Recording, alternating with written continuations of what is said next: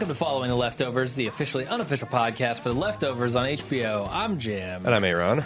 And we got a season wrap-up to do, man. We have to wrap the season up. Yeah, if we don't, no one will. So we're here to do it for you.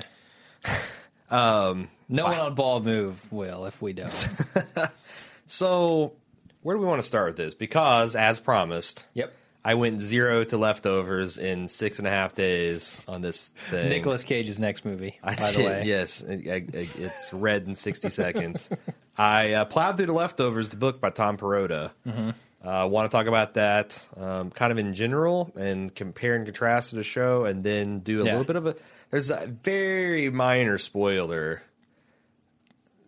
at the end of the book that I don't think will apply to the show because they've kind of taken the same material and packaged it, but I'm trying to be very careful about that. Okay. But yeah, we can talk about that. I saw a very interesting article by Tom Perrotta where he contrasts 5 areas where the book and the series were different. Had kind of an interesting thing to say about his partner Damon Lindelof. So, but also we've got just a ton of feedback to get through as well. Yeah, I think we're going to let the listeners do a lot of the talking this time. Some of the stuff... and we'll talk about it. Yeah, some of the stuff that will kind of dovetail in this discussion as well. Shall I talk about the book a little bit? Sure. I'm super curious how that lines up with the series. So halfway through the book, I'm like, this book was a diamond in the rough. Like, Perrotta and Lindelof took this thing, pulled it out of the ore, faceted it up, shined that shit, mounted it on a princess, and put it on a platinum ring, and the book was a pale imitation of the show. Put it on a magic carpet. Yeah. And release the genie. It just felt like every single character in the show was edgier, more interesting. Certainly a lot of the plot points. This book, halfway through, it doesn't have his dad talking to crazy, doesn't have his dad talking to angels, doesn't have vicious packs of dogs, doesn't have mysterious dog hunters, doesn't have Kevin going crazy. Kevin's not a police officer. He's just a mayor of the town. He's kind of a bland peacemaker. The one guy that's kind of relatively healthy, he's kind of confused about why everybody else's shit's lost, but he doesn't go and beat people up for fun. But then when I was about halfway through up to last night, and I was kind of sweating like, oh God, I'm about to stay up late and read this. And then my team, the Colts, lost on Monday Night Football in a rather gruesome manner, and I wasn't going to sleep anyway. So I'm like, fuck it. I'll just marathon and polish off the last half. And by the time I got done reading it, I was genuinely disturbed and affected in a way that kind of surprised me. Like, I wish there was someone up in the house I could talk through my feelings with, because I was just feeling a lot of, I don't know. I don't know, other than the fact that when you're inside, like Nora's mind and Laurie's mind and Jill's mind, that even though they're not maybe as interesting, or they're not doing as many things, they're not screaming and yelling and having freakouts, and there's no guilty rim that bodies swap bullshit going on, it's more affecting that you can. It's like that just shows like the power of the written word over television. Television has to bench press 500 pounds to get the reaction out of an author, curling 20-pound dumbbells. Sure, makes sense. When you have an insight into what they're thinking, it can put you in the mindset of that character a lot easier. Yeah, and I guess what really, I see this in real life a lot. People with untreated depression, just trying to muddle through their lives, wondering what's wrong with them, feeling ever more disgusted with themselves when they can't do daily, everyday tasks like getting out of bed, interacting with people, being intimate with people. And it was kind of heartbreaking to see a person like Nora Durst, who was just traumatized, trying to just go her own way, and sometimes she'd take a step back forward, and then she'd take 3 steps back. And was she shooting herself in the chest? Hell no. anything that made you like say, holy shit, I can't believe this fucking happened, did not happen in the book. Wow. Okay. There is one, like I said, I'll get to it in the spoiler section. There is one a build up towards the end. There is a plot about that surfaces about halfway through the book of the guilty remnant being killed, hunted, and being Gladys. killed. There's like 2 or 3 bodies of the Watchers that get found in the middle of the night, and that's kind of a mystery that builds up. But it's nothing like So it's not Patty the martyrdom scenario that we get in the show? Not exactly. Again, that's the one thing I want to spoiler. Matt is just a total irredeemable asshole, in my opinion, in the book. Is he still a priest? He's still a priest. He's not Nora's sister. Oh, okay. Same arc as far as like trying to expose the fraud, the evil nature of the people who are because taken? he's obsessed with the idea that the rapture came and he wasn't first in line. Okay. So this is all about his ego. You'd think he'd go introspective and say, what did I do that's wrong? He didn't have he had a wife and kids, but they left him just because he was such an asshole. It wasn't that his wife. I mean, he's so sympathetic. Even his campaign to prove that these people are not righteous people seemed sympathetic because, it's tied up into his wife and the predicament that she's left with, and, Yeah, you're talking about in the show. Yeah, Sure. in the show. So he's not just a bit part. He exists solely to come in and deliver yet another bomb to Nora, because the thing that happens with her reading about her husband's sordid details, the preschool teacher happens, and that's one of the things that just, yet another thing happens in the life of poor Nora. You get a lot more information about the guilty remnants and like some of their...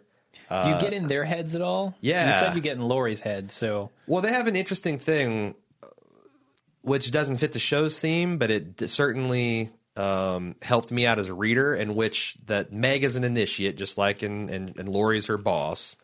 And they went during the initiation phase, because they talk about the guilty remnant have gone through several phases. Kind of reminds me of the machines dealing with humans in the Matrix. Like, huge crops were lost until our retention rates were like 13% until we got some of the stuff dialed in. Yeah. But they have this thing, this nightly ritual between mentor and trainee called the unburdening, where they can talk to each other freely. From the time they do after nourishment, which is where they all eat their fucking oatmeal, until the time they go to sleep, which can be, for all intents and purposes, all night.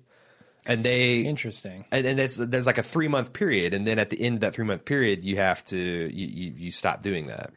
So it seems like the organization of the GR is a little more explained, like kind of the logistics of being in the GR and running the GR is more... So you have like the group homes, and then they have what they call outposts, which is where they take some of the exceptional guilty remnant from the group homes and they go into a new community as like a beachhead. Like Patty. And might be. Yeah, like they go with like 3 other people, and they start watching people, and they get the tracks out, and then they start attracting people, and then it spreads like a virus that way.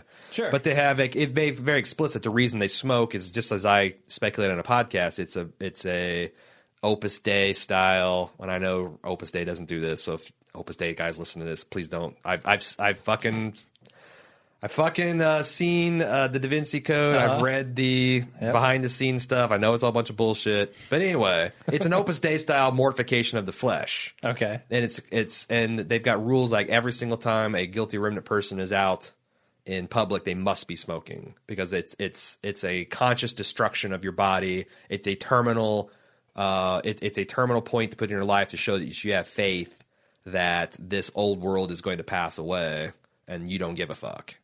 They don't. Do they have any belief that there's something other than the old world to go to? Do they have like a heaven sort of belief, or an afterlife of any kind? No.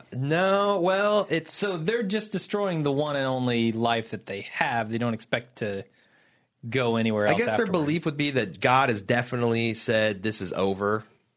They believe that God has said this experiment is done. It's done, and this was his message, and that there is going to. I think they're thinking that there will be a second rapture. That they're kind of big into this, time of peace versus But it's maddening because there's a lot of things where Lori talks about that, like her, I had questions about like what the guilty remnant's relationship was with Jesus Christ, because they do believe in God and they have an explicitly Christian take on the rapture and all this. And she goes, but then when I saw the PowerPoints, it all made sense. But it's very like you would be thinking that in your mind. You just have this kind of train of thought, but you wouldn't then recount to yourself the things you already know. So it's kind of like felt like Tom Perrotta hand waving, like, yeah, we thought about the whole Jesus thing and it makes sense. So stop thinking about it. And they make reference to that the way the guilty remnant do their sermons, which makes perfect sense, is with PowerPoints. And they have committees where they scrape the internet for images to make thematic sense, and like they have a big one for Christmas where they're like, this is a time for everyone to celebrate love and unity, but not us. And they have like a picture of a Christmas tree brown in a dumpster, and like how temporary this shit is compared to their bunch of white ornaments on it, cigarettes hanging from it. Right. You know what I want? I want season 2 to come back. Episode 1 is Tom's initiation into the GR through his mother, where he sees those PowerPoints, but it's all in first person. The whole episode is first person. We are Tom being initiated into the GR. Right. I think that their whole portrayal of the teenage dynamic was much because they didn't do a lot of that crazy shit. They did play a game called like Spin the Bottle. Okay. I think they called it Get a Room, where they pair off and they have sex or fool around or whatever. But it wasn't like heaven, choking sort of sex and like that. Yeah. And Jill like shaved her head. So she they really got into her, like how degraded her grades had become, and how much she missed her mom, and there's the scene where she gave her the lighter, and like a lot of those beats are still there. Yeah, I was gonna say I think they did a pretty good job in the show, right, conveying that. Right, and like I said, Nora was really good. Kevin is just such a mild mannered dude in this book. He's almost an unrecognizable character. How about the dogs? I'm super curious about There is a one paragraph about like Nora, because she rides her deal. She doesn't have a job. She's living off the guilty remnant or the departure benefits. Okay. And she just compulsively rides her bike, like 67 plus miles in a day. And she sees some weird shit in the park sometimes. Like there was one dude where she was driving by and she saw a guy about to slit a goat's throat.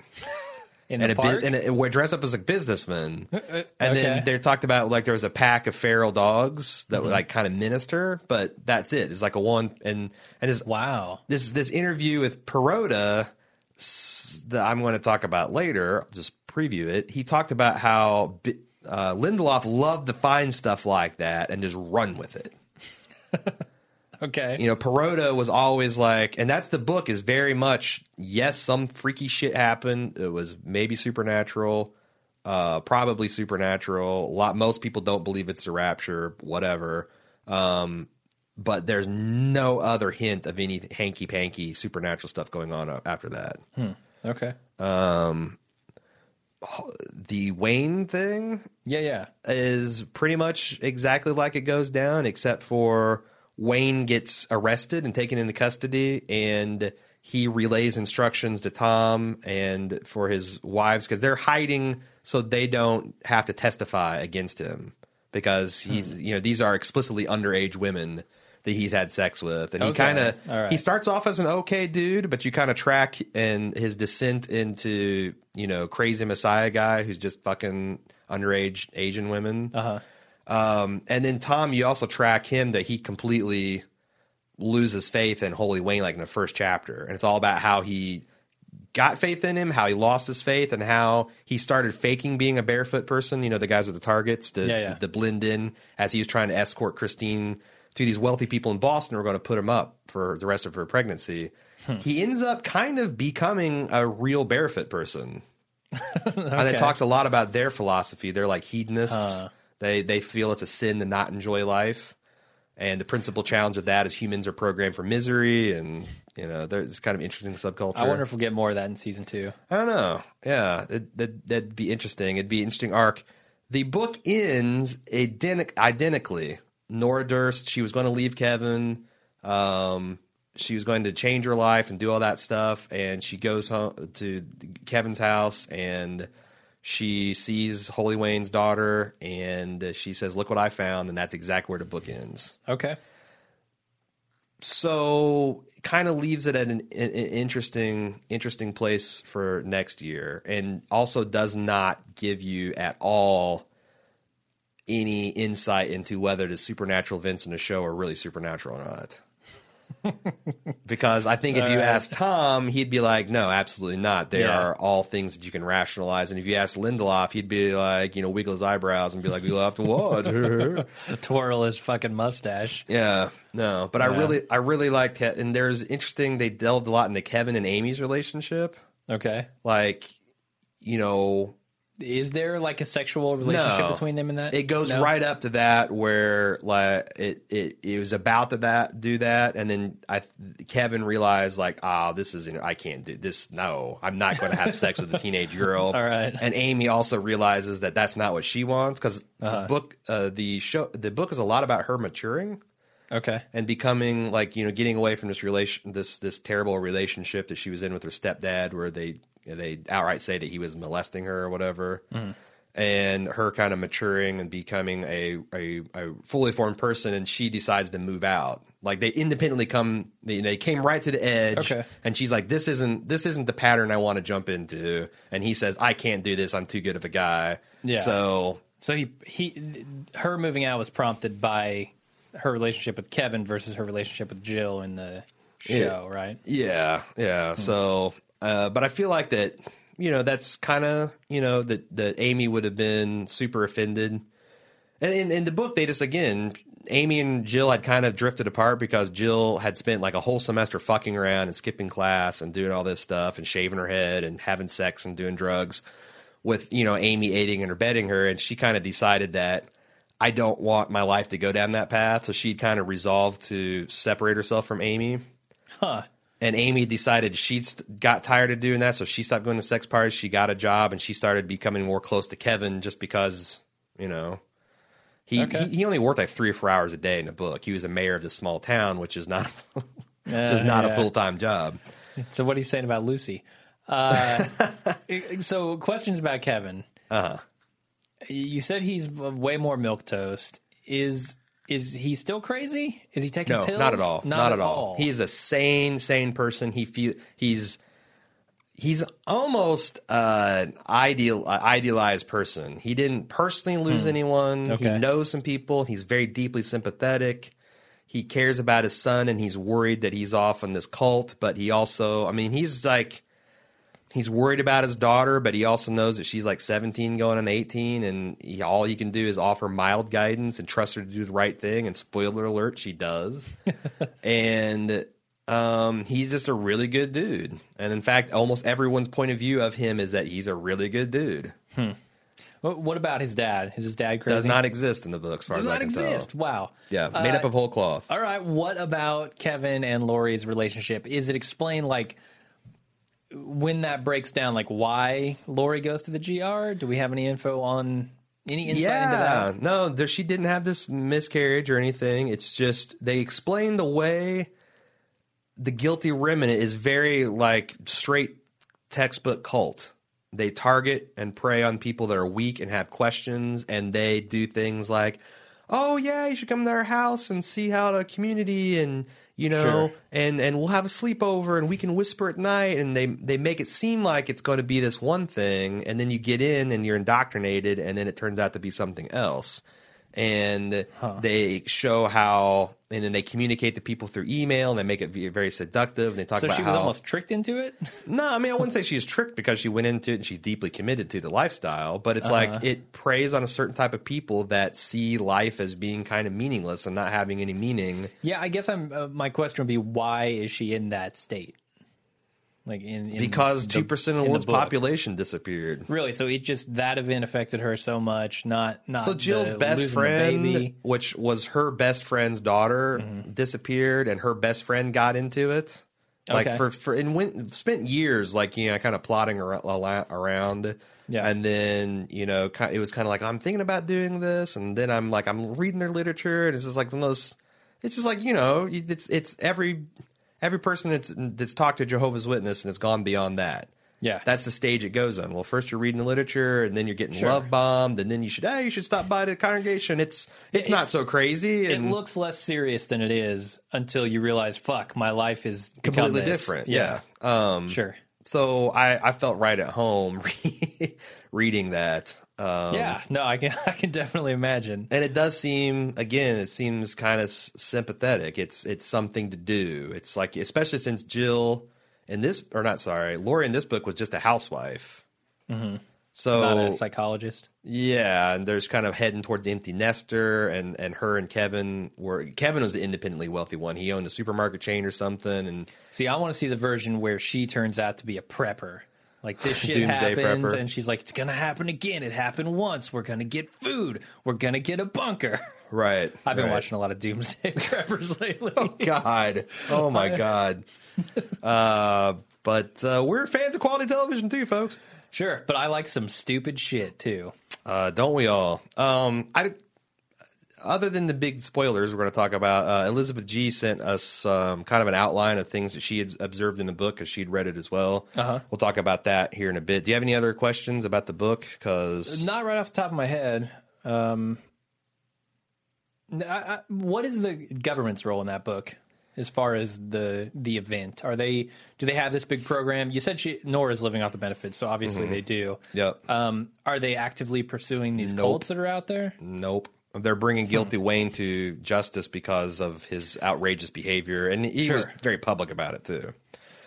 So there's not this kind of big war. And he's in jail, and at the end, the big review, he doesn't die at the end. He just recants. He says, I thought I was this. I got seduced by the power, and I victimized all these young women, and I begged my wife's forgiveness, and he confessed that he's going to be put away for like 20 years.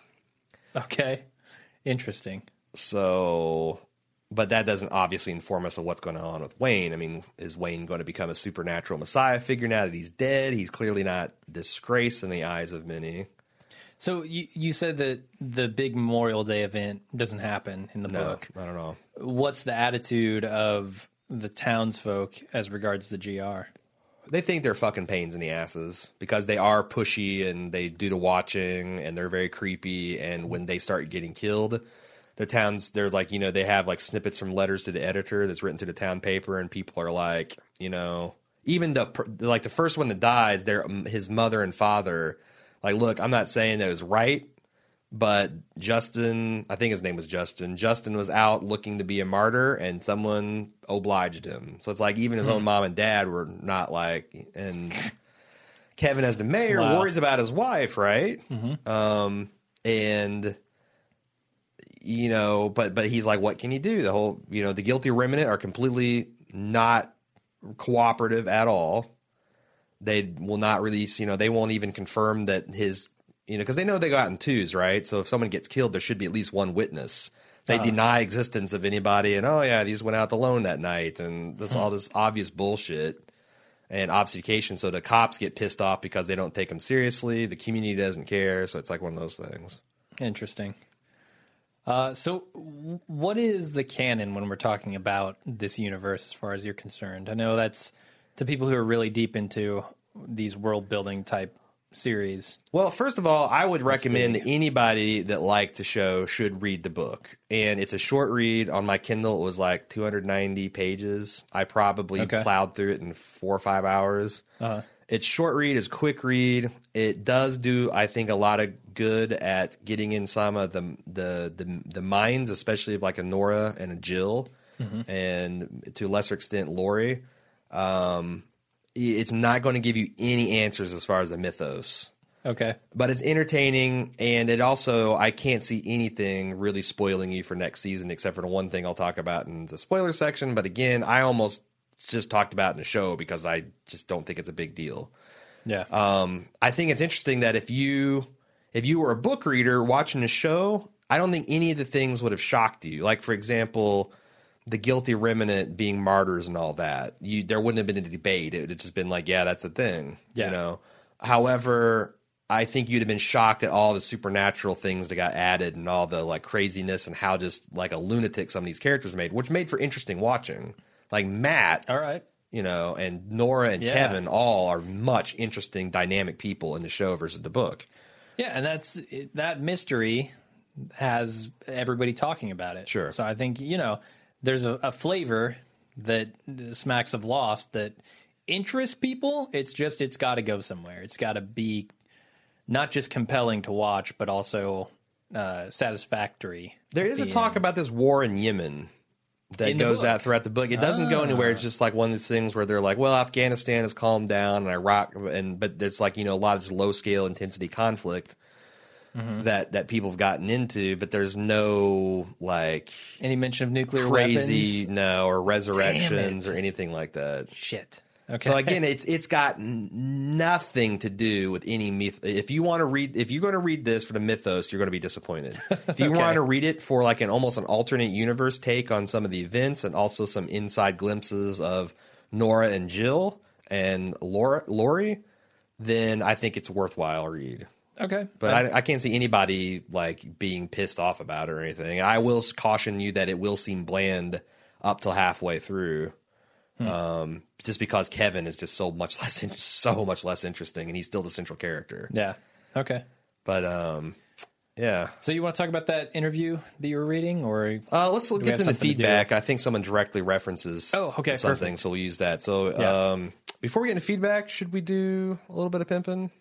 Yeah, why not? Some pre-pimping, because we got a lot of post-podcast content. So Jim and I are getting into a new form of crowdsourced support for our podcast. We've liked Subbable for a lot of different reasons. Number one, Hank and John Green of Crash Course fame and the Vlogbrothers fame started that service. They're both local boys from Indiana. We liked their idea, we liked their product, and so we went with Subbable. But Patreon, which is a similar service, is by far the larger service. Yeah. And we've had a lot of people email us and like, I don't really want to mess with a new account and get a Google Payments thing and all that stuff. But if you did Patreon, we'd support you in a heartbeat. So we talked about it for a little bit and we investigated it and it wasn't too much trouble. So we got a Patreon. If you go to Patreon, which is patreon.com/baldmove, you can kind of see what it's all about. We're not abandoning Subbable. We got some big plans coming down the pike for Subbable. Yeah. Especially in, because one of the most successful things on Subbable was the custom podcast option, where you can make us do a podcast on any 2 hours of media that you want us to. A lot of people suggested that's great, but is there a way for, instead of us paying the full cost of that, can we divvy that up between 10 people that want the same thing? We're like, yeah, we'd love to do that, but it's not technically possible.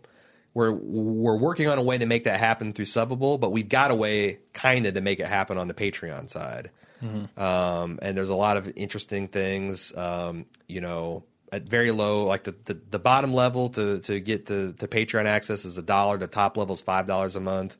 And, you get access to special Patreon only stuff. At the $3 level, you remove all advertising. For example, you wouldn't have had to hear any of this bullshit. It'd be stripped out. You got a special Patreon ad-free feed. And at $5, there's going to be some real-time interaction opportunities with Jim and I, weekly, and a special, like a kind of once a month type of deal. There's some milestones. We're trying to get a Bald Move forums going. There's a milestone for if we hit this level of funding in a month, we will do a custom podcast for everybody where we have a vote and see what's the majority of people want us to do, and we'll do that. So that's kind of a way that you can spread that cost across everybody. It breaks down that Subbable is the place you go if you want something. If you want a piece of Bald Move memorabilia, or you want a custom recording, and you don't want to fuck around with crowdsource and voting and all that. Patreon is where you go for extra access. And because the platforms are different, it's, and we've got because the platforms are different, we can't have the same offering. Patreon's not set up to do the stuff Subbable does. Subbable's not set up to do the stuff the Patreon does. So we're going to have a 5-minute segment after this podcast is over, but probably before the spoiler section, obviously, where we'll talk a little bit more about the differences and our plans, long-term plans.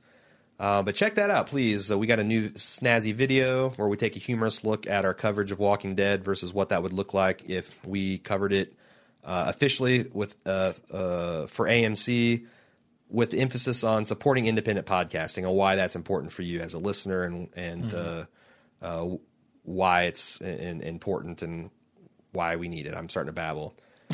That's all the pimping I'll do this week. That's enough. And you guys can listen at the end if you want to hear some more about that. Let's go ahead and get right to feedback.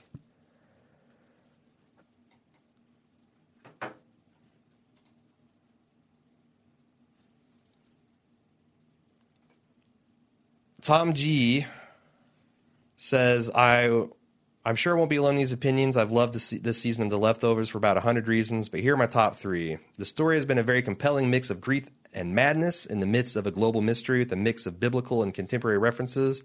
I never gave up on the story and never felt either cheated or unsatisfied. The tone of the score and cinematography have very much complemented the production, and Carrie Coon has given a spectacular performance, and I'm kind of in love with her. There is something about Carrie Coon. Sure, that's understandable. Yeah. I mean, she's not just attractive, but she's attractive in the approachable but also interesting way that, I mean, I think it hits a certain amount of a percentage of the male population in just the right spot. Mm-hmm. So I feel you there, Tom. I feel you. And also, I feel like that one middle point about the tone and the score and the cinematography, this show has been an incredibly well-crafted experience. Yeah, I agree with that. And we took a couple of hits this week from people emailing us after we gushed over the finale saying, I call bullshit. Y'all are just trying to drum up support for this show and blah, blah, blah. And drum up support for the show? Or our podcast, or making it seem like it's better. It's like, I'm not going to believe that this is anything more than an average show. I mean, it kind of hurts me a little bit that people would think that we would say something insincerely. Yeah. Just to drum up, support or numbers or to cater. I mean, our least successful show to date has been 24. If there was ever a show we would want to try to sell people on it's being quality or pump it up or get people to watch it or make it, that would be the show. And that's a show we fucking rip. And Walking Dead, where people actively The Walking Dead, send us hate mail because of how unfair we are about a slightly above average TV drama about zombies. Sure. Like, I feel like we've got a bunch of public information out there that shows that we will praise a show when we think it's honestly deserves it, and we'll rip it. And you don't have to agree with us every time. Now, here's the thing. Maybe we've been fooled, and this show will not turn out to be as good. This show will end like a Lost. It's entirely possible. Probable even. But if that's true, they have me fucking fooled, because I think this show is good. Yeah, on the face of it. And if it happens, we will be quick to turn on it like the pack of feral dogs we are. I thought season 1 of The Walking Dead was good. I think it is good. And I fucking turned on it. No, I can see why this isn't everyone's cup of tea. Oh, yeah. Like for example, caviar. People pay hundreds of dollars per ounce of this stuff. If you like caviar is this sublime experience, and it's worth paying that money for, and you love it. Yeah. If you don't like caviar, it's like fucking Neptune jerked off and shot a load in your mouth. And it's nasty and disgusting. And both of those things are true. Mm-hmm. It's just how it's whether it hits you in the right particular taste, or whether you work. I'm not saying that even you have to have a certain amount of culture or intelligence or anything to appreciate. I feel like The Leftovers is kind of lowbrow in a lot of ways. The way it uses language, and some ways it's not very, a lot of times, elegantly written. Yeah, it does encourage you to think about it, though. Yeah, and those are the parts of the show that I really love. I think, without a doubt, it's well acted. No one can say almost across the board. No one can say that people didn't bring their A game when they got in front of the camera. Without a doubt, it is well shot. It looks great. It looks fantastic. The music, like Tom was saying, it's great. The tone of the show is fantastic. Now, you can argue that you don't like some of the tricks they're pulling. Maybe the the tricks might be a little bit of dirty pool. But I as far as like looking better than the average show and feeling better than the average show, I think this definitely is. Yeah, and I think that's also your personal experience. Like without a doubt, I like this show more with my experience of being in a cult than I would have yeah. otherwise. I mean, that was a hook that even in the, I think that the first couple episodes were rough. I didn't think this show was like smack you in the mouth good until you got to two boats and a helicopter. Sure. But a lot of people didn't make that far because it's like, what? This is just a bunch of weird shit. It's a bunch of like emotional flagellation. I don't want any part of it. And that's, I totally get that. And I think if you were, you know, depending on your personal experiences, the grief and loss and all that, you might think this is a whole bunch of bullshit. And you're not wrong. Like, this is all subjective, right? Yeah. Definitely. The non-subjective stuff is the quality of the production itself. Mm-hmm. So, Hayden P says, I think some. This is the one take. You know, we haven't read these in a couple weeks because Jim and I confessed that we don't really give a shit about the supernatural theories on the show. All of it is entirely speculation. That's why I don't care. And we'll use this as an illustration because we keep getting them. He says, I think in some cosmic or supernatural, spiritual, or what have you way, the departure happened because people wished for these particular people to go. Now, he has paragraphs of examples, which I'm sure you can think of, where this is borne out in the show. Nora, in a moment of frustration, wishes her family wasn't around. He cites the parents of the Down syndrome. Kevin's off fucking some other woman. Yeah, although his family didn't actually disappear. He doesn't lose anybody. Yeah, so explain that one. Yeah. So obviously there is evidence to suggest that this could be a possibility. Mm-hmm. He says, I think the guilty remnant know this and feel guilty about being left behind because they know they wish for someone to go away and poof, they were gone. The guilty remnant needs people to remember what happened. If the guilty remnant can get the whole world to really dwell upon the people who were departed, then maybe that same power that was accessed on the 14th can be used again to bring everyone involved back who vanished. I think that is their mission. It makes sense how they are willing to sacrifice their lives for the loved ones to return. It makes sense that they would sacrifice a whole town's sanity by putting dolls in people's houses. The guilty remnant thinks that any sort of psychological or physiological torment and pain is worth it if the world can get back to the departed, or get back the departed. And they think that they think they were right about that. I think the world would go through any hell imaginable if they knew it would bring back the departed. I don't disagree with any of that. I think these people might very well think that. But if you're trying to say that it happened because these people were thinking that, or that it could, or that it will happen again because these people are thinking that, there's nothing to support that. Right. And that's the thing. I agree. Nora felt very fucking guilty about having wished that she wasn't in the scenario she was in when they disappeared. But it's also hard to talk about, like, well, I think because of these things, I think the guilty remnant believes this. Because there is not enough proof either way. Yeah, but the only windows you get into their thoughts are through things like that, right? I mean, they don't tell you what they're thinking. This is a lot of stuff that gets, you know, this stuff can get crazy, you know, real fast. when you start running away with this stuff, because now you've invented this possibility about what the guilty remnant's mission is, and if it turns out to be true, are you going to be disappointed? Well, also, then if you start extrapolating off of things that you've just assumed. Yeah. And that's where you get in trouble. That's where it gets really crazy. So Haddon here gets and posts this on Reddit.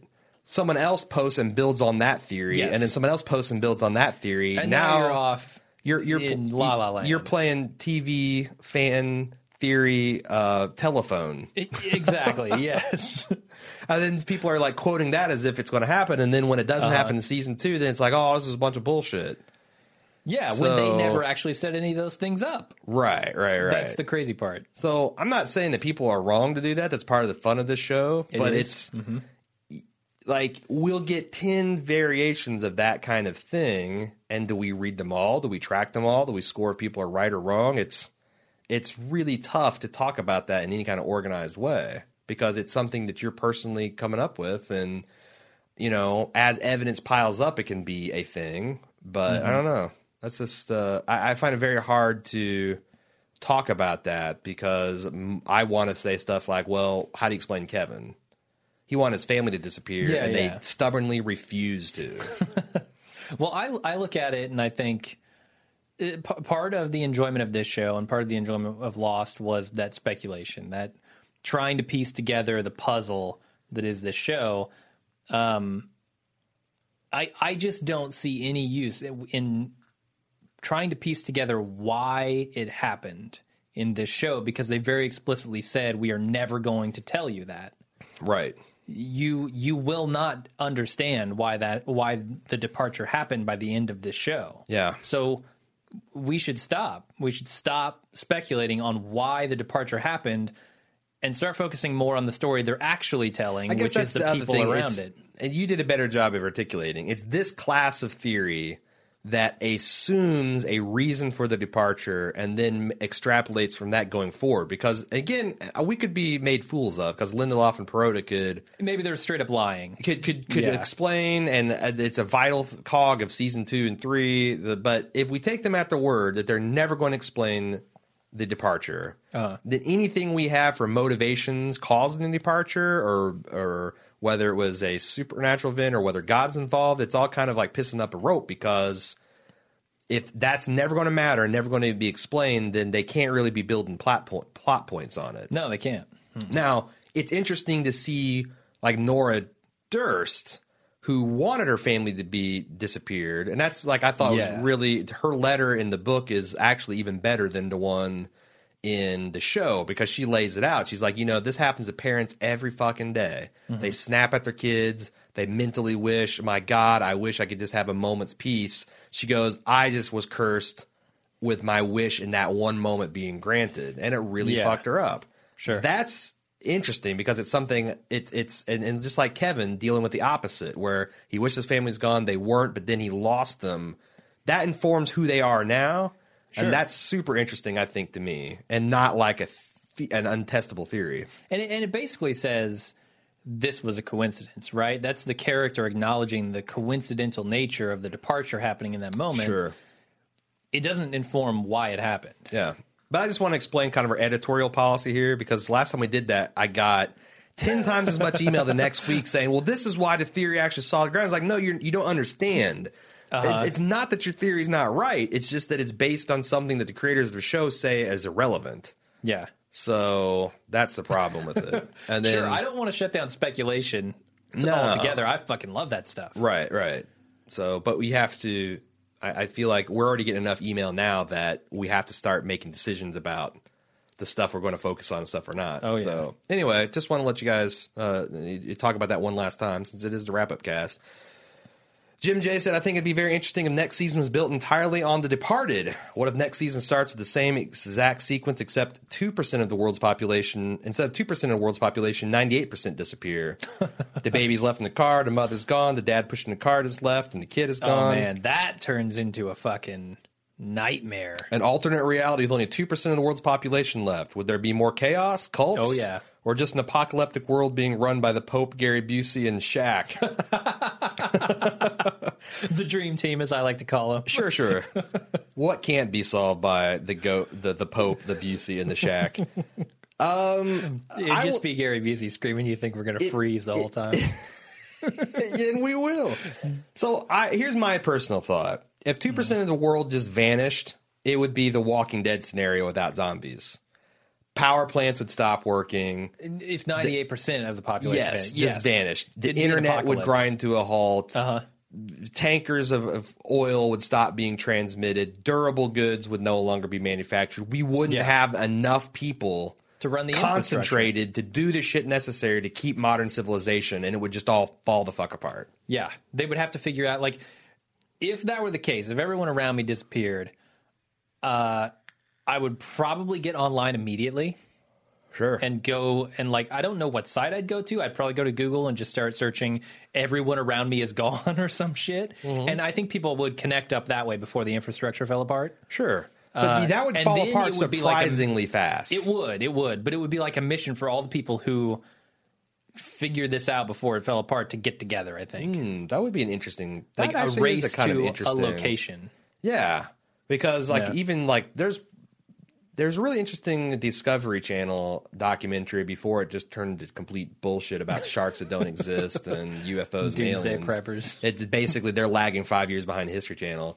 But it was called like The World Without Humans, and they kind of documented like if everyone disappeared right now, what would happen at 5 minutes? What would happen? Like, first, like in like less than 5 minutes, every airliner. No, it wasn't that, because some of those pilots, some of those things would just run until they run out of fuel. Yeah, true. Because they can fly themselves, it turns out. But they talked about, like, when would the last generator fail? When would the last Twinkie expire? Yeah, it's just stuff like exactly, stuff like that. And it's surprising how quickly, like, electricity would just stop working. Yeah, I Am Legend actually does that pretty well. Sure. The remade Will Smith one. I think its depiction of New York after people have gone is pretty cool. Look at Chernobyl. Yeah. Like, that was a bustling city in the 80s, and you look at it now, and it's like totally fucking The Last of Us. There's jungles growing up and shit. There's wild animals throwing. I mean, they're like, it's amazing how quickly nature will just say, "Not fuck all this shit." Yep, done with your parking lots. Jambleton S says, the answer to "how the heck do you know who Justin Theroux is?" question. As a lady who can appreciate a fine-looking man, I've had this dude on my radar since the early aughts. He was on Sex and the City, was shirtless sporting a god-awful Irish accent in the second Charlie's Angels movie, in the Muse video for Hysteria, in American Psycho. He was in Mulholland Drive, The Baxter, a big fan. Wanderlust, and Parks and Rec, which... Every single one of these emails I'm about to read blew my fucking mind. How was this man in Parks and Rec and I did not know it? What year? I don't know. I honestly don't know. I gotta go back and look at this. Yeah. He was also, like I said, the dreadlock DJ from Zoolander. Again, blew my fucking mind. She says, not always, but he's usually playing an asshole or a shirtless guy or a shirtless asshole. Our friend DC said, he's been lurking about for years. He was in 6 Feet Under. He played Janine Garofalo's weird cowboy hookup in Romeo and Michelle's high school reunion. Jesus. Again, mind fucking blown. I just saw that movie like on cable 2 months ago. I've never seen that movie. Crazy. Brian H said, oh shoot, we're getting off of the, Elizabeth G said, years ago when I caught up on the show Alias before it started to suck, Justin Theroux played an ex of Jennifer Garner's character. It was a small part, maybe 3 episodes, but his performance left an impression. Anthony Was it B, his performance? Or was his performance? Shirtless body. He goes. Anthony B said, for me, this is the only male. I'm not making any value judgments. Sure. Just saying. The only male. Okay. Said, Theroux has been on my radar since 2001 when he saw him in the David Lynch masterpiece Mulholland Drive, which I have not seen. I need to see that. Oh, yeah. Yeah, I've seen that. He also has a small part in Lynch's next and last film, Inland Empire. I really liked his work in both these films, particularly Mulholland Drive, and I've always wanted to see him do something similar since. Yeah, I don't usually like David Lynch, but that was a good movie. He says, you did touch on this last week, but since we know the novel's material has been used up in season 1, I'm a bit worried about Lindelof running this off the tracks in season 2. Hopefully Perrotta can keep him grounded and he doesn't go in the direction of Jacob and the Man in Black. Oh, boy. Here's where I want to talk about this interview with Tom Perrotta. One of the things he talks about in this interview that he talks about the 5 main differences between the book and the television show. Mm-hmm. He talks about the supernatural element. He says... Every single time, he talked about Damon Lindelof running with these things, like the paragraph about the wild dogs and this other stuff. He's like, he said the chief creative tension in our relationship is that I always want to keep things as grounded in real life, rational explanations, and that everything can be satisfied with the thought that this person is dealing with grief or they're having a psychotic break. All right. Damon always wants to run with maybe there's a little bit more going on or there's a supernatural or what if there are angels talking to these people? Sure. That, and I feel like sometimes Tom gets talked into just in reading the interview. He's like, oh, okay, I guess he can be hearing voices because legitimately crazy people feel that. And maybe he can have a vision here because people in that might... And I feel like, I don't know, he's given... When you look at the book and you look at this season... Yeah. And then you look at Lost, I feel like that the book is... Or the series is a little bit towards Lost than the book. And that was with a very firm roadmap for season 1. You know, we had the beginning and we had the ending. I don't know that that's a terrible idea, though. because I like Lindelof's method of telling a story.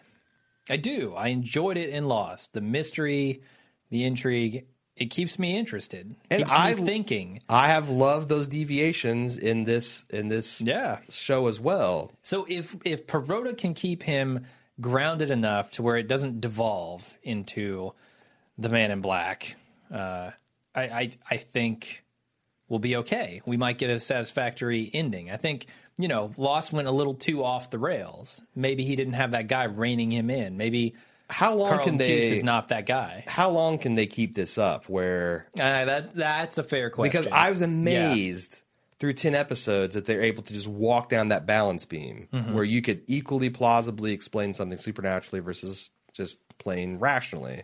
How long can they keep that up? I could definitely see it starting to wear on people. I think I want to say like after season 3 is where in Lost is kind of where people said, okay, this is getting a little repetitive. You just keep asking questions. If you were Lindelof, would you have an exit plan by season 3? Would you or maybe 3 seasons is the perfect number? If I were a Perota, I would. If I were a Lindelof, I wouldn't. I'd be doing my own thing in my head. But I'm hoping Perota will be able. Those two great flavors might taste great together. I'm hoping.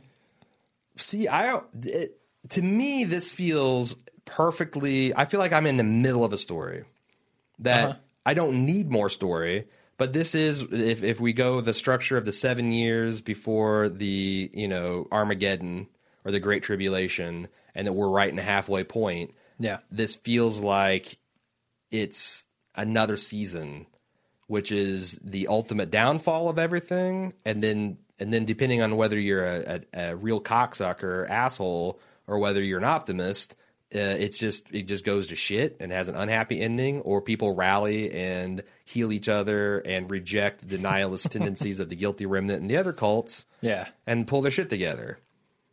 But so you're giving it 2 seasons. I feel like I just feel like that this if I feel like I'm sitting on one end of the teeter totter, and I need another 250-pound guy on the other end. That's what it feels like. If I had 2 other guys on the other side, it would be.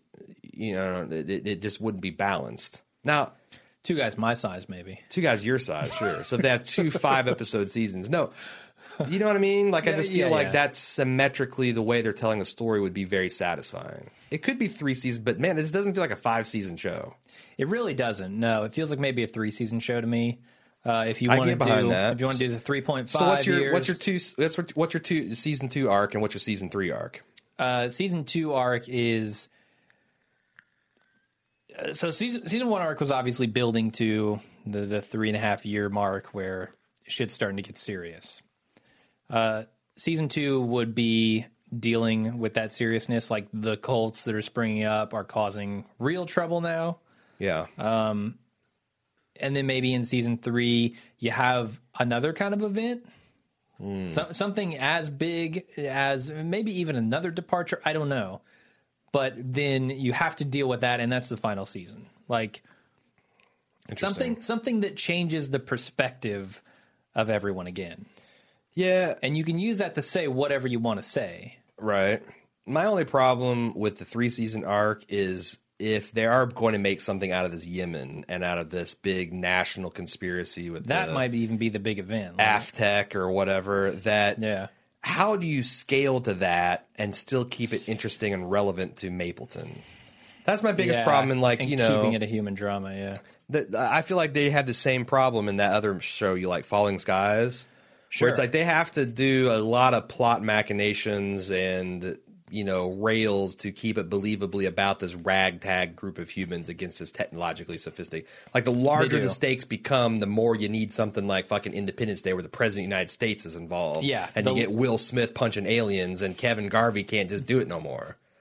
Yeah, I mean, the thing is, spoiler alert, what is his name? Who? Will Smith? No. The guy from Falling Skies. Kevin Bacon. Noah Wiley. Okay. He was the president. for a while. He was the president of humanity for a while. Okay. Or at least the United States. Well, he was the bullshit president in the sense that the president of Battlestar Galactica was president. Sure. And that everybody else was dead. Yes. And they had like a season where he was the president of the United States and Charleston was the city that was kind of the hub of the resistance, and that was it. That was most of humanity's resistance as far as you could tell. Sure. And there were a lot more people than he's got now. But so they had the same problem in World War Z with the movie. They didn't go to the places they needed to go because they wanted to keep it about these people. Right. It's a hard thing to do and still it's hard make to both reduce and broaden your scope at the same resonant. Time. Yeah. It's not easy to do, and I don't think that's what this show is going to do. Yeah. I think it wants to be about the human drama. All right. Nathan P. said, I just want to point out this first season of the show, that this is only the first season of the show, yet I argued that every episode has been either good or excellent. Everyone is giving 100% on the show, which is seemingly a rarity in the production of other, even higher-ranking shows. It makes me sad that people wrote the show off straight away or else after finding the show too confusing or not popular enough for them, especially seeing the emotional payoff and thought-provoking aspects of the show were just so good. I'd argue that the show has definitely got A-rank writing, direction, and acting. Thoreau, Kuhn, and Eccleston in particular are truly the holy trinity of the show. I mean, I can think of many shows that have been this good in their first season and even shows in their fourth or fifth that have had a season packed with quality content, but usually there's at least one that slips up. That's a good point. It's a very impressive rookie season. Yeah. But the thing is I don't know if it's fair to say that people wrote it off because it wasn't popular or entertaining enough. I mean, like, I write off 99% of horror stuff and suspense stuff, not because they're not good. I'm sure there's many towering works of genius when you come to horror and suspense. Oh, hell yeah. I just hate the way they make me feel. Okay, that's fair. I don't like watching really, like, I would never watch that Marley and Me or whatever about the dog who, you know, it's like, it's just basically the dog's rise and then brutal execution at the hands of the ravages of time. Like, nope. I've buried a dog. I've spent a week as a wreck. I have no desire to feel that again. I really don't. If life kicks me in the nuts, I prefer it not to see it coming. So yeah. But interestingly enough, I got kicked in the nuts a lot by this show. I don't know why it was the exception. I was going to say, this show definitely could kick some people in their nuts. Yeah, I wonder if I'd even watched brutal. it. If, like, a lot of the reviews, if I'd read, it's a meditation into grief, it's emotionally devastating. I sometimes wonder if it wasn't for the fucking guilty remnant, all-white cult, if I'd even given this show a chance. I mean, the trailers on HBO made it feel like it was an event. Yeah, I was going to say, you, like, before we started doing this podcast, before we had even decided, you were like, oh, this Leftovers thing looks hot. And I was kind of like, yeah, it did the first 19 times I saw the trailer. Now I've seen it 170 times, and I'm not so into it. But once I saw the show and what it was going to be, I was much more excited for it. Sure. And I like, I don't know, I like horror, which makes me feel something I'm not comfortable with. And I like this meditation on human grief. I think it's interesting. It's something that television doesn't do very often. But it's also something that turned me off about, like, True Detective. True Detective was too morose for me. Which is so funny because they're replaying it now. And I was talking I just did an impromptu live watch thread with people on Sunday night. And I found the first few episodes extremely funny of True Detective. Really? Yeah, I really did. Anything that didn't involve the brutal murder of a woman, like just Russ or the existential crisis of the lack of meaning in the universe. It was just Russ and Cole in a car talking. I found hysterical, and even funnier the second time around. Yeah, Harrelson does a great job. He's such a great straight man and playing. Yeah. So anyway, we'll talk about more of that when we get around to our True Detective. But that aspect of it turned me off at the very beginning, and then I got a few episodes in and was like, okay, I can deal with it. All right, we got to keep moving because we got a ton of this stuff. Robin L. from London said, Aaron talked about being okay with Kevin's dream sequence at the asylum and not being sure why it was not seen as something jerking our chain. I felt the same way, and my take is that I've enjoyed the show has continually flirted with sci-fi possibilities only to shy or pull back each time. I've interpreted it as the characters hoping that there was some otherworldly explanation for what they're going through. It's far scarier to have no explanation for everything and face a universe that doesn't care about your plight. Whereas if a magical deer or your crazy dad or Holy Wayne could prove that it was all part of some grand plan, then it might provide comfort or absolve guilt for these characters. So Nora's situation is pretty bad, in his opinion, where she doesn't have any of that happening to her. Sure. She's just kind of left with this hole. Yeah. And questions. Ed, who is no longer from Chicago, which prompts a mystery. Where are you, Ed? That's a good question. Where do you go from Chicago? Well, like, in your case, you go up to Indianapolis and then Cincinnati. And Yeah, you I want went to down. slit your wrist every day. I went down. He says now maybe move to New York or LA, or London, or Although I went to New York, and New York feels it's too big, oppressively claustrophobic. Yeah, like I'm with you. Buildings crushing in on you. Chicago's just right. Yeah, perfect. It's the Goldilocks of cities. Needs to be warmer, of large though. American cities. Yeah, It could be warmer. Winter's a bitch. Now that the season's over, and the most intriguing character to me by far is Wayne. I didn't really get much input on who he was, or more importantly, his backstory, or why so many people chose to follow him. It almost seems like it was left intentionally vague. I found it interesting and not coincidental that he has a group of followers, a few apostles, including Kevin's son. He predicts his coming death and is killed by his non-believers. Then, when he is found by Kevin, he has been wounded in the side like Jesus. Yeah. I do not think this is a throwaway line that when Kevin asks the detective, who was that guy? And the detective replies, just some guy who thinks he's God. Is there any there? You know, Christ figures are the hoariest of literary cliches. Sure, and they've been used before in this show. I'm going to put this question on you. Having read the book, does that give any more insight into Holy Wayne's character? No, of course not. No, none? No, I mean, Okay. it would involve speculation on a supernatural event. This book steadfastly chooses never to do that, ever. So it does not say, like, how he became Holy Wayne? Like, how he built up his cult, how he seduced all these teenage Asian girls? Yeah, he sincerely believed that he had the ability to take people's pain away by hugging them. Okay. So And he just got that thought after... Yeah, I remember it clearly talked about the first time he did it, because he was recounting it on Okay, like a cool. TV show or something. And you know, it just kind of went from there. I don't know. He just felt like, I think maybe it was with his wife. That was the first thing. And then it just went from there. Interesting. They don't talk about how, because it kind of like felt like, you know, you saw Wayne in the beginning, and then Wayne as like working the talk circuit, trying to get the gospel out. Then Wayne as like the fucking superstar, Bono-esque, like cult figure, like Okay. super popular. And then you saw him laid low in prison, going away for 20 years to life or whatever. Is his wife in this scenario an underage Asian girl? No, an under-Asian? She's a regular old woman, but who supports his having extra wives. Does she die? Does she get raptured? Does she? Nope. She's just a person. So she's around in the Wayne show. lost a son, and he thought but that she's not around in the the reason show. he wanted another a child, and he was convinced that he thought that this was going to be his son reborn, and if he could get his son back that way, it would okay. somehow inspire hope throughout the whole world. That lends some insight into that character, I think. You know, if that's his Well, in the mission, book, he totally to teach the world that Sure. we can replace the things we've lost. I feel like that's the kind of the antithesis of the GR. Certainly, The yeah. other side of that coin. But I don't know how it fits in, because in the book he recants, and in the show he's dead. So, Yeah, and then so- also it's a daughter, not a son. So And he's potentially mixed up with the Russians and their nukes in Yemen.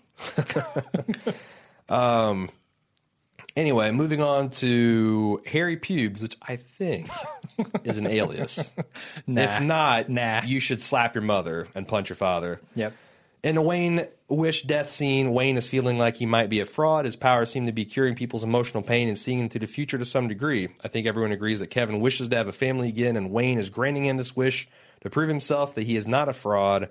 His dying is the only way he would be able to see if this wish will come true. Or he's dying, so the only way to see if this wish would come true would be to look into the future. I believe the super creepy smile he gives Kevin is not because he loves Kevin's wish so much, but because he can see into the future and realizes that this family Kevin is going to receive includes his own prodigal son or daughter. Interesting. Something that is going to be very hard to prove without Patty-esque lap dances involving Kevin. Yeah, everyone's come back from the dead and given Kevin a little psychopathic lap dance. Holy Wayne's going to come back and give him a lap dance. Bare chested. How do you like my kid? Bring it in, Kevin. Bring it in. That's kind of a cool theory. I mean, it's speculation, but that would make Holy if you're saying, okay, he lost his son and his mission is to get him back. Seeing him with a happy family would put a creepy smile on his face. He continues, the background news reports were always interesting and were usually hints or tips about future events. One such report was about a mass grave being emptied. Just another wild thought here, but perhaps the guilty remnant in different places of the world were also preparing for this resurrection type of attack on the public. Other affiliated guilty remnant in the world might not have the money or resources for these fake bodies. Possibly they did the same thing, but with skeleton bodies wearing the departed clothes. Yeah, it would be skeleton bodies. Or they emptied a grave. It's also... There you go. Just empty the grave. That's all you need to do. It's another Christ allegory, too. Yeah. They rolled the stone away, and look, there's no body. Yeah. Sure, that would creep people out. Just a point on the dream Kevin had in the insane asylum. I wasn't suspecting any of the falsehoods and trickery until he walked in the room with his dad and the TV was playing Perfect Strangers yet again. The first time Kevin is in the room with his dad, they talk about the show while I was on TV. When he walked in the room with the TV on again, it almost gave me a Matrix-like feeling. You know, the deja vu with the black cat. Yeah. Just a prediction. I think this scene where Lori walks away from Jill and Kevin shows that Lori knows she can't be part of the family anymore. Then she finds Tom, who walked away from the Wayne baby, who is now a Garvey. That means they both walked away from the Garvey family and they are off together. My prediction is that this will either be the last we see of those characters or at least they will be gone for a season. I believe this is a story about the Garveys and Lori and Tom are not Garveys anymore. Their part of the story is done or at least done for a while. Lori, Tom, we see him next season? That's a hard sell for me. I think we got to see him next season. Who will scream in every scene if not for Tom? Right. Yeah, I think we'll see him next season. But the idea that they are not part of the family anymore is interesting to me because we've seen a new family form at the end. So I think he could be right about that as far as like we'll just view them as not part of the family. Right on. David C. said, thought I'd let you guys know that the instrumental of Nothing Else Matters by Metallica is done by a Finnish band that consists of cellists called Apocalyptica. They cover metal songs, but mostly Metallica. Yeah, I saw this email and I checked some out, and good stuff. It is good, and I just thought it was like a remix of their S&M album, but... Oh, yeah. Definitely very cool. Kevin H. said, I've decided that Aaron is a guilty remnant member because only guilty remnant member who has smoked a billion cigs could produce a hacking cough into the mic 6 times in a podcast. Wait, you can hear that? God damn it. That's the thing, like, I muted every single time. That was actually bouncing off the walls, which are made of acoustic foam, into, like, I was just devastated. And I've been sick for 2 weeks. Yeah. That day, I don't know, I just couldn't get the tickle out of my throat. We're going to have to have a code word for I need to cough. Not enough lemon honey tea in the world. He says, I was also thinking about the GR fuckery and if it could scale up to a big city. Let's do some math.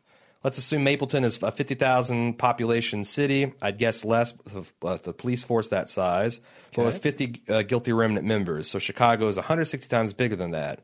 If 2% of Chicago is departed, and that would be 160,000 people, but also mean 8,000 guilty remnant members. Does that scale? Each guilty remnant member would need to throw a dummy in 20 homes. If that happened in Whoa, I think we missed some math here. He's saying there are 50 GR members. Sure. And it's 160 times bigger in Chicago. Yeah, it's 160 times bigger, sure. Okay. How does that translate to 160,000 GR? I don't know because I hate math, but I think that it's like the one number gets bigger. I would think it'd be like 6, 7, 8,000, somewhere in there. Or 60,000, 70, 80,000. I don't know. I don't know. I'd have to do the reverse math to see how the Mapleton thing worked out. I suspect he's overstated his size of Mapleton. No, whatever. Let's keep going. Sorry. Anyway, he says each guilty remnant would need to throw a dummy in 20 homes. If that happened in Chicago, it would be an extinction level event for that whole city. I think season 2 is going to have to open up to the larger world, but not in that way. I think we'll find out what Russia and Yemen mean for sure, but we'll stick to the Garvey family. I feel like that's what they're going to do, Kevin. However, I can't really wrap my arms around how they both expand the scope and keep it character focused on the Garveys.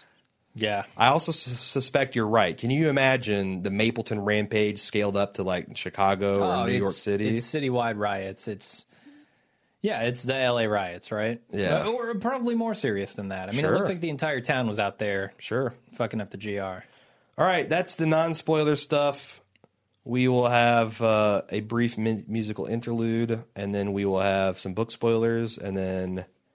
Actually, no. We actually have a discussion about our some of our crowdsourcing for about 4 or 5 minutes, and then we'll have some music and then some book spoilers.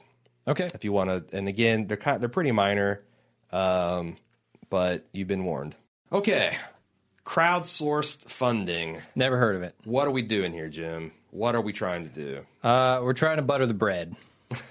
What we're really doing is trying to make the bread. We're trying to cash out before we get killed by podcasting. No, that's not how it's going. So, at the end of the day, we're trying to make this full-time podcasting work. It's very difficult to do this, and the fact that we've been so successful is kind of amazing unto itself. There's not a lot of independent podcasters that are not already independently famous and or wealthy that are getting paid off podcasts. In fact, most of the people that are the rich and famous folk kind of use it for publicity for the stuff that does get them paid, shows, things of that nature. So we are very much laying the track in front of the locomotive that is the independent podcasting, the Bald Move. We think it's important. We feel like you guys think it's important. We just need to figure out a way to make this profitable and sustainable. Yeah, you don't want to be on that train and being able to see the end of the track. And I'd say that we're about 70% of the way there. And this isn't a like, woe is Jim and Aaron. I don't want you to feel like that because we planned for it to take a while to ramp up the full production and to figure out all the revenue streams. And honestly, if we were a little bit savvier about advertising and networking with those kind of things, that we'd probably be there already.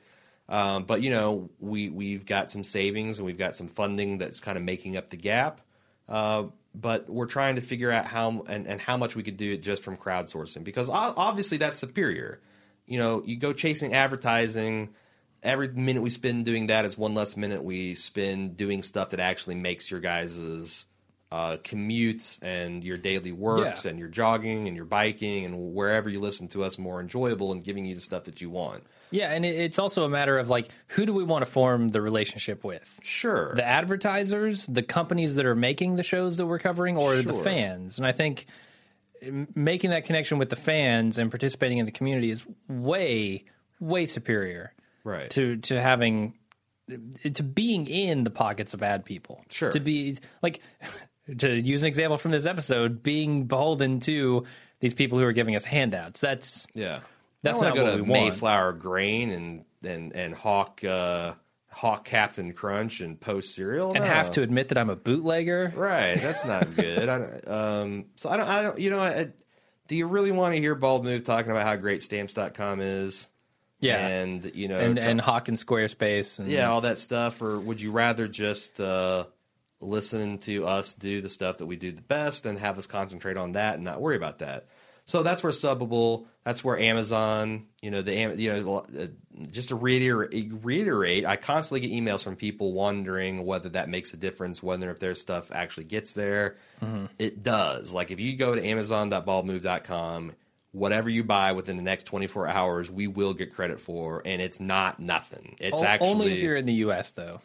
no. That link only works in the U.S. If you're somewhere else, you've got to go to our support page and click on your country's So if you're link. Canadian, you're UKian, you're French, you're German, Or go to our website and click Spanish, the banner. Japanese. I'm trying to think of all the different places that we have a regional presence in. You can either click on the banner or you go to baldmove.com/support us.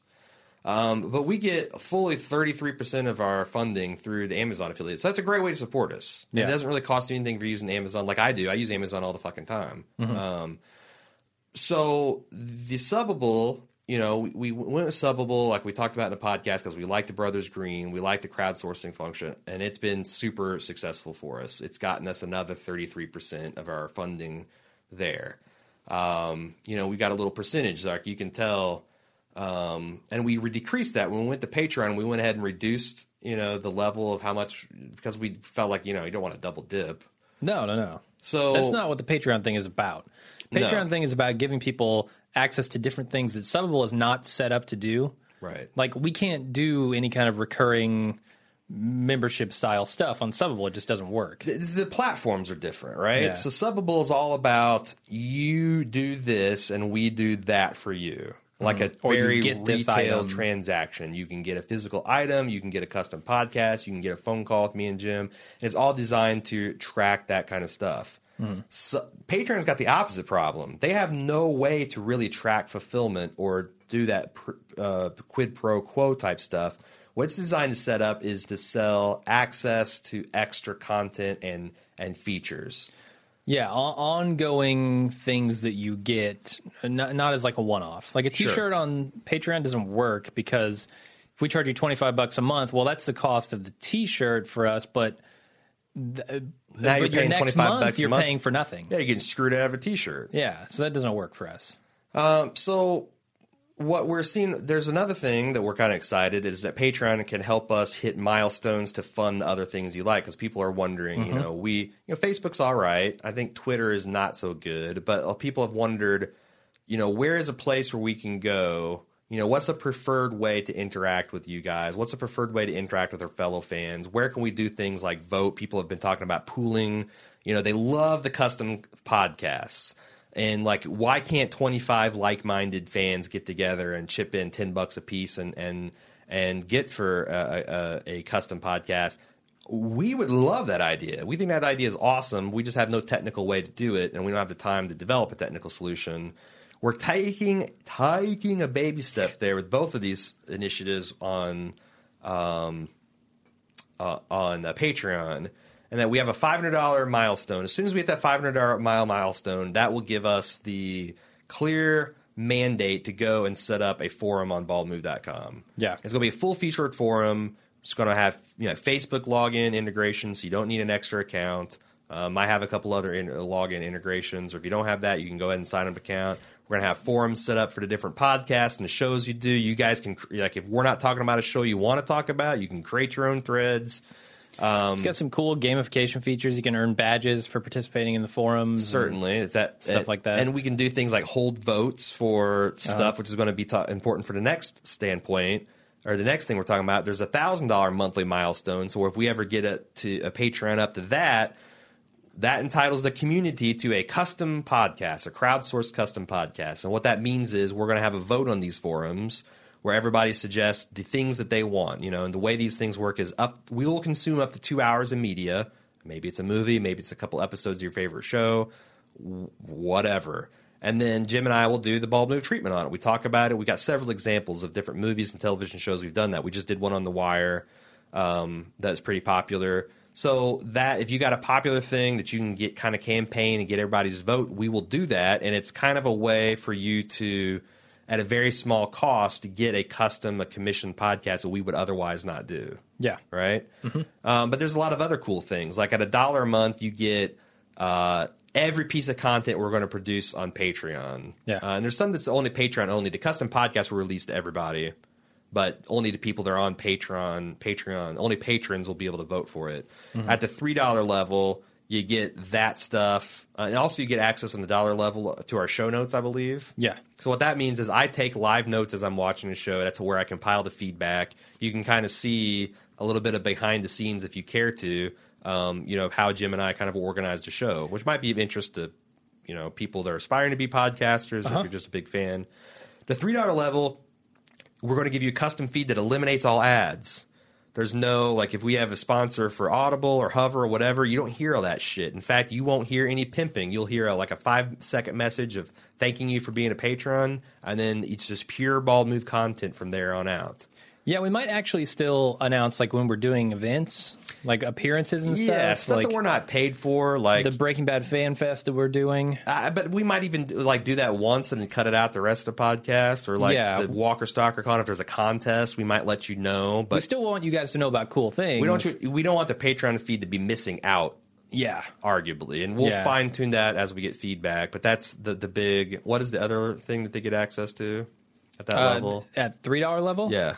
They get access to what we're calling the working drive, which is basically a Google Drive folder where we'll keep kind of extras that we've made in the past and things that we might make in the future. Maybe it's a video that we've shot, but we're only halfway through editing. Maybe it's a note for a new show that we're doing. Maybe it's a business document talking about our latest crowdsourced initiative with Patreon. Who knows? I used to make banners for every single episode, right? That are kind of funny and cool, and those are up there. Yeah, so that's something. And also, the other thing that you unlock at the dollar level and the other levels, you're going to be a VIP section of the forum where it's only for patrons.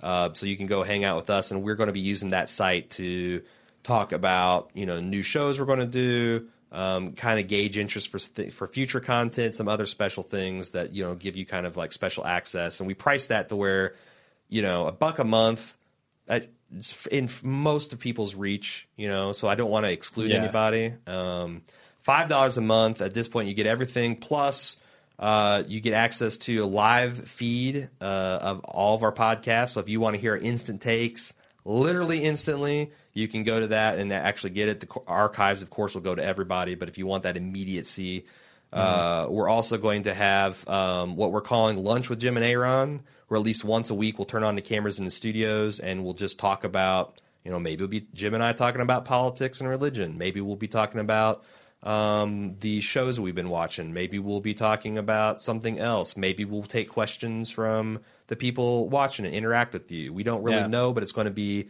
a weekly extra bit of content that you can participate in and every other patron can access as an archive. It'll mostly be me eating burritos, I think. You eat a lot of fucking burritos, man. Mostly burrito eating on that feed. So if you're into burrito eating, I'm world class. Check it out. You look like a steamed flour tortilla lately. It's becoming a problem. So we got basically those kind of interactive things. We might have some other levels, or we might add levels. Obviously, if we hit the forum milestone, that'll unlock the forums for everybody. And if we unlock the $1,000 custom content podcast, that'll unlock the voting thread for everybody. We'll do once a month. If you have any suggestions, please send that in to Patreon at baldmove.com. If you have any questions about this, again, obviously we need money, and I'm not above begging for money, but we also want it to be something that hopefully you feel like you're getting something out of, and it's something that you feel excited about. It helps no one to just have bullshit rewards and bullshit access levels that nobody cares about. Yeah. So, but check it out. We appreciate if you guys take a look at it and tell us what you think, and hopefully you guys will become patrons. Anything else you want to add, Jim? Nope. All right. Well, thanks for listening to this pitch. That we're not going to do this again. This is the one time. We'll probably have this on all of our podcasts this week, but this is the one time deal that you can listen to it or not, and it'll just become part of our pitch. Unless you're a Patreon, and you won't hear it ever again.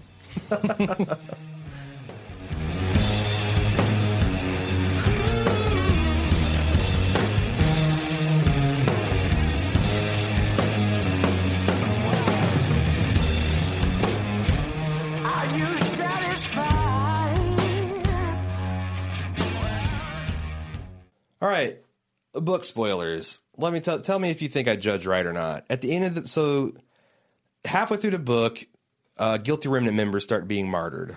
Okay. Patty and Gladys. Nope. It's just some rando.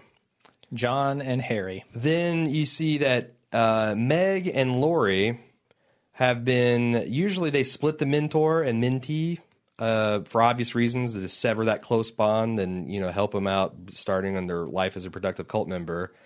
But instead, Patty sends them to Outpost 19, I think, which is one of the, Which hatch is that? Is that the dolphin hatch? Yes, it's the one with the polar shark. Bear hatch? Shark with the symbol on his tail floating around. Uh-huh. But anyway, there's two other guys there.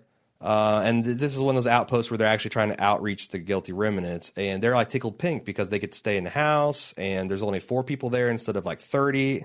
Nice. They get to eat nicer. But there's 2 gay guys there, and they start hearing in the bedroom that these guys are having sex. Okay. Mm-hmm. A couple weeks go by, and one of them are out on patrol, and one of the gay dudes gets killed. Okay. And he's made a martyr. Well, a couple weeks go by after that, and then the one dude moves out, or he's reassigned to somewhere. So it's just Jill, or it's just Amy. God damn it! It's Meg and Lori in the whole house. That's it. Outpost 19 is Outpost just 19 Meg is and too. Lori. Patty stops by and says, "I hope you guys keep the proud tradition of Outpost 19 going. We're going to assign 2 other people to replace, the 2 guys. Let's call them Bill and John. John and Harry. And she's like, can you even imagine how strong John would have to be to do what he did? And Lori's like, what are you talking about? And she's like, well, Bill shot John in the head. He martyred him. And so Meg and Lori realize that they're going to be expected to do this. And 2 more people come. So they're in a position where they're the new Meg and Lori. They're the new Meg and Lori. So they go out on patrol like they normally do, and they get this message that they're supposed to do it this night. And Lori can't do it. So Meg takes the gun from her and shoots herself in the head. And then Lori's driven off by these shadowy, guilty remnant dudes, and that's the end of her plot in the book. Do you think that Meg will have to kill Lori, that Meg will try? I mean, there's so many ways they could spin that. Or it could be that the whole martyr plot is entirely satisfied by the shit we saw going on in the Guilty Remnant. I feel like it was pretty satisfied, but it might be interesting to go there. And I think maybe even more interesting than a Lori-Meg relationship would be like a Lori-Tom or a Lori-Jill. I was thinking that, too, if Tom becomes part of the Guilty Remnant. Yeah. But the thing is as far as we know, Lori's the top dog. Yeah. So who would be sending the message to, who is going to be coming up with the plans? Patty's dead. Patty killed herself. The leaders of this are not above killing themselves. Certainly. I don't think Lori would. It never occurred to Lori to shoot Tom or for Tom to shoot her. I'm saying, how would they ever bring that storyline, with like Meg and Lori? I feel like it's over. It's done. Tom joining Guilty Remnant would be interesting, but why would it occur to Lori to double down and kill? What if Meg and Tom get assigned together? And Meg... But again, where's the kill order coming from? Yeah. Now, that would be interesting in Season 2 if they open it up to you actually start to see other chains of command within the Guilty Remnant. Because that's in the book. Sure, there's a power vacuum now. Patty's gone. Lori's moved into that. Who's going to be the next Lori? And in the book, there's absolutely national level people and state and regional level people. Okay. You don't really meet them, but they're talked about. Yeah. So they could definitely introduce us to that. And, that is an impetus. It would be super dramatic to have Lori have to decide whether she's going to kill Tom or not kill Tom. Or if the order comes down from national level, yeah. Or if Meg and Tom, if Meg is Tom's, mentor. Sure. I mean, you could argue that Patty's not the one who wanted to kill herself. It came down from higher above her. So, I mean, maybe she sure seemed like she wanted to die. Maybe her and Gladys are the John and Bill of your book scenario. And they're supposed to be martyrs, and now that same order is going to come through for Lori and Meg and potentially Tom. Like, that could get super interesting. How deep does Lori's commitment to this cause go? Is she willing to kill Meg? Is she willing to kill Tom? Right. You know? So Elizabeth sent some book spoilers or some thoughts of her own, which I talked as I'm looking through these. I talked about a lot, just off my own horsepower on the show. But there's a couple things I thought that was interesting. She talks about the guilty remnant not talking and the realization of how little needs to be spoken and how us feeling silence is a learned behavior. Yeah. What are you talking about? Right. It's We do it all the time on this podcast. It's chilly out today. But not just that, because we're having a conversation, but how many interactions when we're not actually trying to do something are we just talking because that's what people do? Yeah. I thought that was kind of interesting. And the fact that, again, Meg and Laurie are way closer at the guilty remnant in the book than they are in the series. Nora said, I felt the raw pain of her loss in the book. Nora struggled with how angry she was with the family when they departed and how she wouldn't allow herself to move past that pain. Her unwillingness to share any part of her former life with Kevin. Nora just wanted to watch SpongeBob and journal with no explanation. One of the hooks, so awesome. Nora does not shoot herself with a hooker. In the books, she buys a complete set of SpongeBob because that was her son's favorite, and she watches like an episode in the morning and an episode in the evening, and she keeps a journal and she writes notes to her son about things she thought he would think was funny or memories that they. And she does this, and like by the time we're caught up to her in a book, she's gone through the series like 5 and 6 times, and that's no longer working for her. It's like the CDs in the car. Yeah, but it's weird because she makes Kevin. Like, they go to Florida in the book. They go off to Florida, and they have this wonderful week-long toured relationship. And they come back, and she introduces him to this thing. But she won't let him ask any questions about her family, no questions about her past. He just sitting there, grown-ass man, watching SpongeBob while she journals in something, and he has no idea what that's about. That's weird. And he puts up with it. Okay. And when he finally tries to break her out, he takes her out for Valentine's Day and says, I'm just going to start asking. I know it's making you uncomfortable. I'm going to keep asking you about your past. I'm going to tell you about mine. She leaves the restaurant and never contacts him again until the end of the book, where she finds, months later when she goes to send him this letter to explain what's going on, and she finds Wayne's baby. It's really very interesting. Again, it's like, watching someone not wallow in depression, but being unable to escape it was disturbing to me. Sure. The big bomb, and because Kevin, again, is such a good dude despite how many times he gets fucked. In the book, Kevin's this wealthy guy, and he's worked hard so he can be independently wealthy. Laurie divorces him explicitly to get half of his stuff. Jesus. So she can give it to the guilty remnant. Yep. That's like expected of her. And yeah, it's a real shit show. Let's see. I'm trying to think of anything else. In the book, so Jill changed her mind at the last minute and didn't join the guilty remnant because the two identical twins, she was kind of had a crush on one of them. She actually had her sleeping bag and her knapsack packed on the way over to the guilty remnant house, and they happened to drive by her in the middle of the night and offer her a ride and go to a party, and she decided to take him up on it, and then realized how happy she was not doing the sex stuff, just playing ping pong with them, and then decided she didn't need the guilty remnant. And they kind of hinted, at least Elizabeth's take was, being away from Amy gave her the strength to think for herself because, Amy's kind of more or less a bad influence on her. That's more complicated than that. Human relationships always are. Okay. Anyway, that's it for the spoilers. Again, Meg kills herself. And that's about it. All right. Well, I'm expecting Tom to kill himself next episode. Season 2, episode 1. Boom. Tom's dead. I seriously can't even fathom what season 2 is going to look like. No, I can't either. It's still got to center around the Garveys, right? It has to, or it's not going to be the same show. Garvey family. Yeah, they can't. I mean, they can't pull. You can't. You can't introduce a whole new cast and crew. I mean, I guess The Wire did that. The Wire did that several times, expanded it, but yet still kept True the same Detective's threads. going to do that. Yeah, well, that's an anthology. I mean, Yeah. You know, one of the things we talked about last week is what if they just go to a different part of the country and tell that story? They could do that forever, probably. Yeah, I don't feel like I got all of the story I want from the Garveys. I feel like that family stuff is sort of a new beginning for them, but I'm still interested in seeing what that new beginning brings. Yeah, but I'm also wondering, because we had, you know, like, what are the questions? Like the old ladies that were in white, and what did that mean? And, you know, what is going on to dogs and all. So are those really open questions at this point? Like, you could just be like, the dogs, you know, were driven crazy by being abandoned by their owners.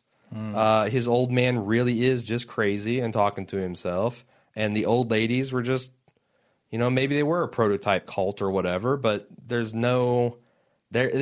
I don't feel like any of those questions demanded answers. Yeah, you're probably right. The questions that demanded answers, I felt, were fairly emphatically answered in the last episode. Well, it's not that I want...